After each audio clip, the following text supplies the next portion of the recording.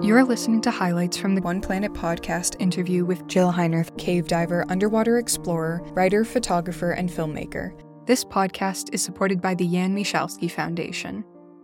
It's interesting because I'm an artist, citizen scientist. So I think of myself primarily as an artist, where many scientists that I work with are very pure applied scientists. And so when you are working for an academic institution, there's a very strict sort of chain of events and protocols for, observation, research, writing, peer review, publication. It takes a long time. And at each step of the way, that pure applied scientist needs to be quite specific and careful with their language so they're not saying anything that can't be immediately and fully defended. Otherwise, they might harm their reputation.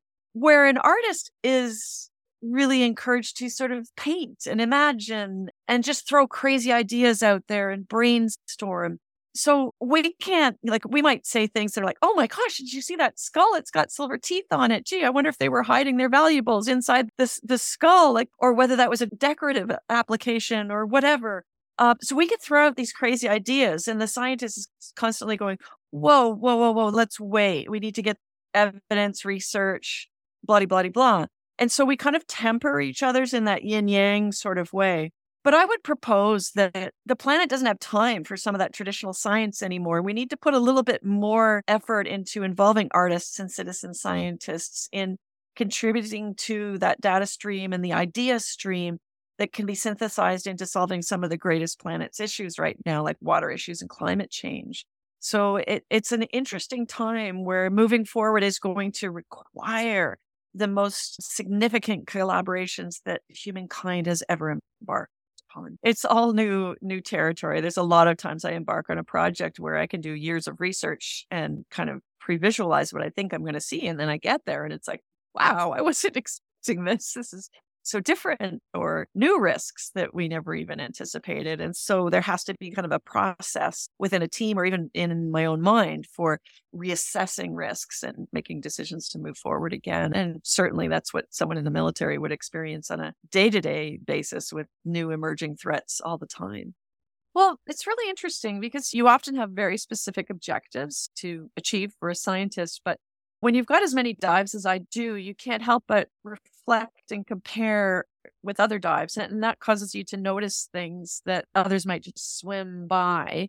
It's like, oh, this looks like something I've seen in another place. And that could be really important information. And one thing we always know is that the more you study some new phenomena, the more questions you get than answers. And so you're constantly going, yeah, but what? But what if? But what if it worked this way, or what if it happened that way? And then your project expands. One of the things I've been working on recently is Canada's longest underwater cave system, which is near where I live here, near Ottawa, Canada. And inside that cave, it's the densest amount of biological material that I've ever seen in a freshwater cave. And it's mostly mussels, like bivalves, shells. And I reached out to Canada's foremost malacologist. That's somebody that studies those types of animals.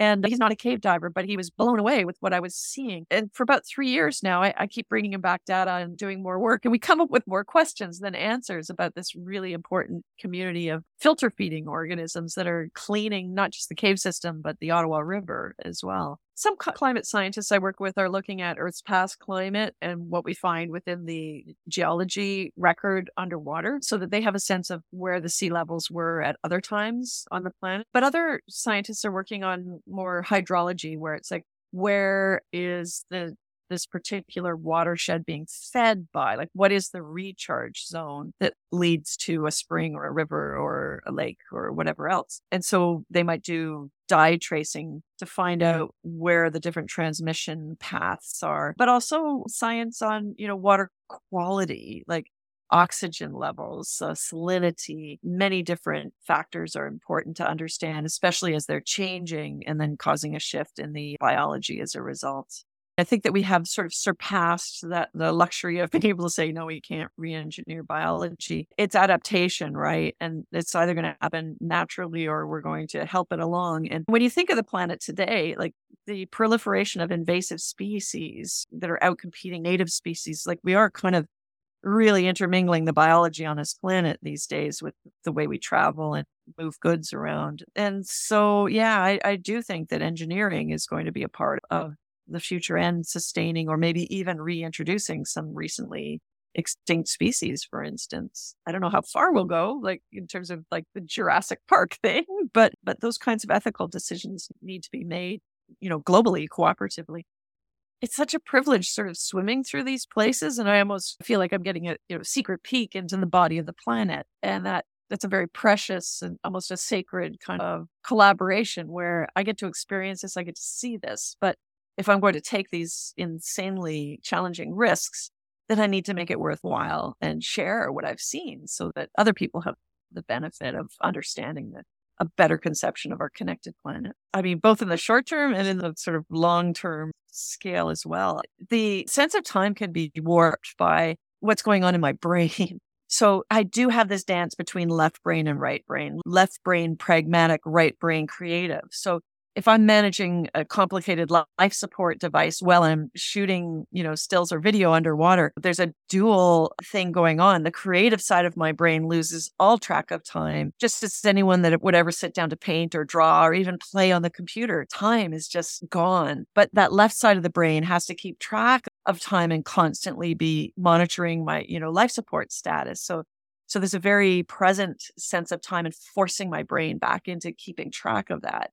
But these places that I swim through are timeless in the sense that many caves that I'm swimming through are like museums of natural history that inform us about things that happened in very ancient times on planet Earth. So I'm swimming through this temporal portal to have a peek at ancient history. It's fascinating.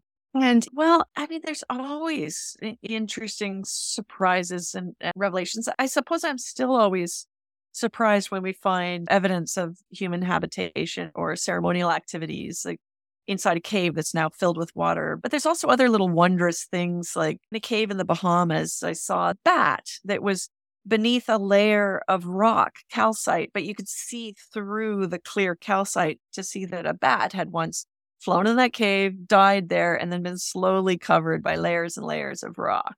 Or Sahara dust, like dust from the Sahara Desert in a cave in the Bahamas. So dust that traveled across the Atlantic, rained down on the surface, soaked into the ground, and then ended up in the substrate in a cave in the Bahamas.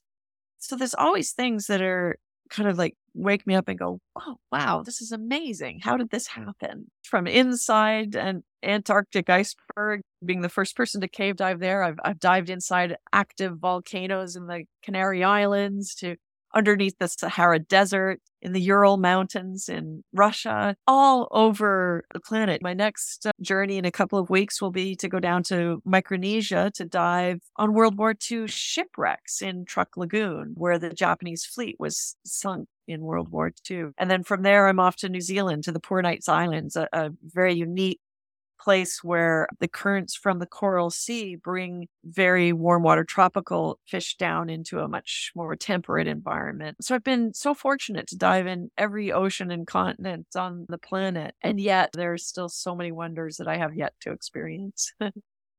And there were lots of things I was afraid of when I was a little kid. I was afraid of the dark. I was afraid to go down the basement stairs because I had to go all the way down the basement stairs to reach the light switch before I could turn that on. And that was scary. And yet now I live most of my entire career in the dark in places that would make people feel terrified and claustrophobic. So a lot of those young life experiences that I had, I actually turned into my superpowers. And I wanted to encourage children to know that anything they dream of, that they can make it come true with hard work and dedication. And that's what the Aquanaut's all about. Yeah. So you're kind of seeing big issues like climate change happening in real time right before you. And do you ever get like frustrated trying to explain to people that these things are happening?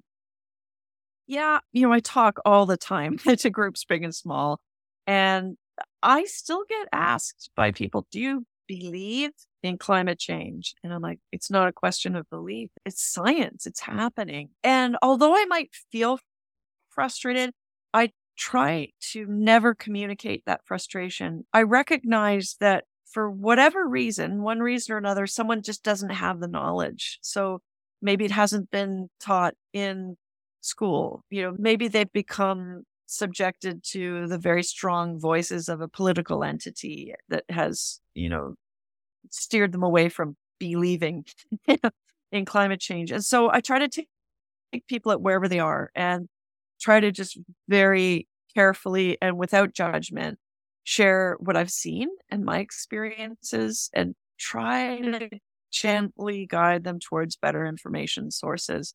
Because we can't just be polarized. We can't just call each other names when we don't understand. We have to help people to understand, put out a hand and hopefully, bring them onto our side, onto a better understanding of the science of what's occurring. But I think that you have this other thing. What do you need going on a dive? What do we need to continue to have a healthy planet? And you bring that across. So I guess what's your message? Oh, gosh. I'm still an eternal optimist. It's normal to feel climate anxiety, water anxiety, like anxiety for the fact that the world and politics is moving so fast and in troubling directions. But I have to remain an optimist. I have to continue to think about solutions. And I do. And I think my, ultimate message is just we need to find our connections again. Set down the social media, set down the devices and find the human connections with your neighbors and the connections for the water planet as well. But recognize that this is one living, breathing organism that contains us all. The planet's going to be just fine. It's whether humanity and the natural world are going to make it through our transgressions or not. But remain part of the solution and recognize that every small thing that you can do in a positive direction will contribute to solving some of these issues. So don't give up. We hope you've enjoyed this program and listening to the highlights of this podcast. If you'd like to get involved in One Planet Podcast or learn more about environmental projects, click on the subscribe button.